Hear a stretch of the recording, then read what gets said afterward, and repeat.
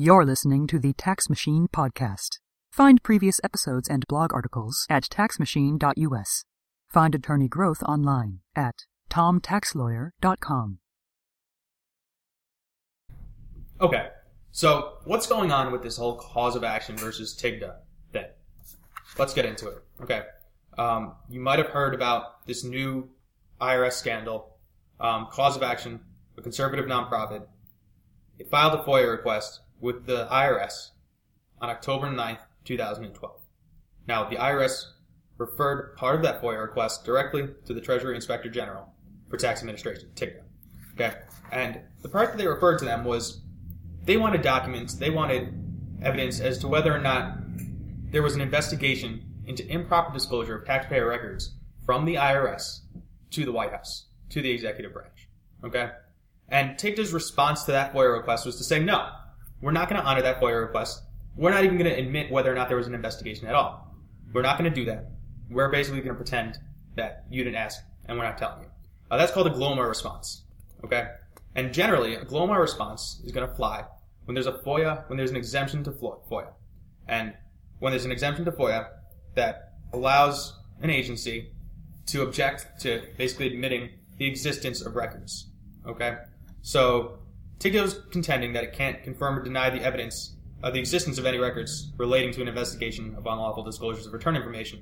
Their first argument was that just admitting that itself was return information, that it was data related to a return. So it qualified as return information under 6103B2A.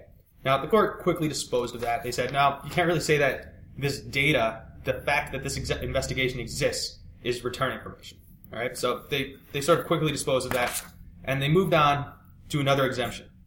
They said, this was exemption 7C. The court spent some time on this, and they said, TIGTA is basically saying that there would be an unwarranted invasion of privacy.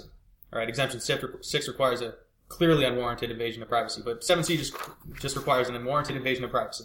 The court goes on with its analysis to say, look, exemption 7C is justified when confirming or denying the existence of the records which associate the individual named in the request with criminal activity. Now, here, the FOIA request itself didn't actually name an individual, but the court documents, the documents filed with the court, named Austin Goolsbee, a former executive branch official, named him specifically in the court documents. Okay? So, it would seem that this would apply here. But the problem is, and this was based on some comments he made in a press conference back in 2010 about the Koch brothers being investigated by the IRS. Okay?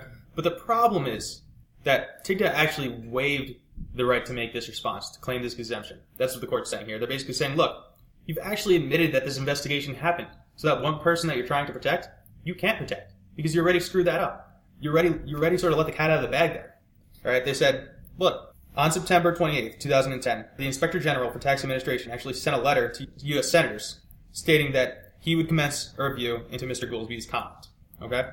Now, later on August 10th, 2011, a TIGTA special agent sent an email to the Chief Legal Counsel of Koch Industries stating that the final report relative to the investigation of Austin Goolsbee's press conference remark is completed and has gone through all of the approval processes and would now be available through a FOIA request. So TIGTA is actually saying that, look, file a FOIA request and we'll release those documents to you, right? It seems to be what they're saying here.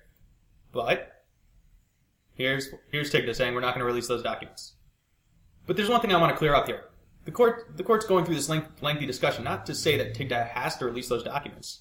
Okay, there might be an exemption that applies still, a FOIA exemption that applies. But what TIGTA was trying to do is TIGTA was trying to not admit to the fact of the investigation at all. To not admit that there was any investigation into improper disclosure of taxpayer information to the White House. And the court's saying you can't do that. You have to admit that there was an investigation. And TIGTA subsequently did. They subsequently admitted to the fact that there was an investigation. And then TIGTA said, we're going to release those documents. Over 2,000 documents that are responsive to your request. But, as of last week, TIGTA was backtracking. They're saying they're not going to release those documents. But I want it to be clear that the court didn't actually order TIGTA to release those documents. All the court ordered TIGTA to do was to admit that the investigation happened. So thanks for listening to the Tax Machine Podcast. I know it's been a while since I've done an episode, but I'm going to try and do it more frequently. So I hope you enjoyed this episode. I hope it was informative. Please subscribe. Thank you.